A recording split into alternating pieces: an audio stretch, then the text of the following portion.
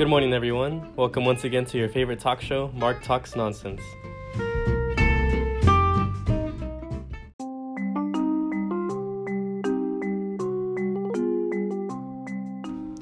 Many people seem to be under the assumption that children who grow up playing violent video games become violent themselves.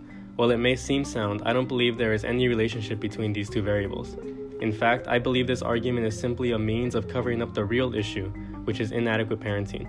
With technology as sophisticated as it is today, it has become increasingly easy to leave one's children with their devices as babysitters. Rather than put in the time to teach their children the importance of being respectful to others, they allow them to play video games for excessive amounts of time with strangers around the world with very little guidance. This, in turn, speaks volumes about the household that these children are coming from. The children could very much be undergoing the consequences of having neglectful parents, and since video games may be their only escape, the blame for their behavior is easily shifted to that.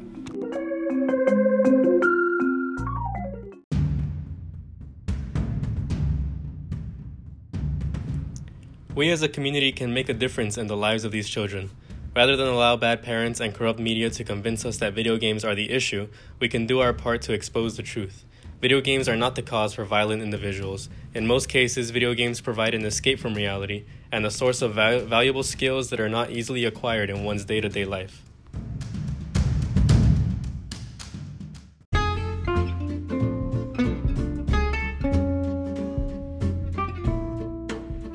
Thanks for listening. Tune in next week to hear about how the COVID-19 epidemic is affecting the video game industry and how release dates are being moved as a result.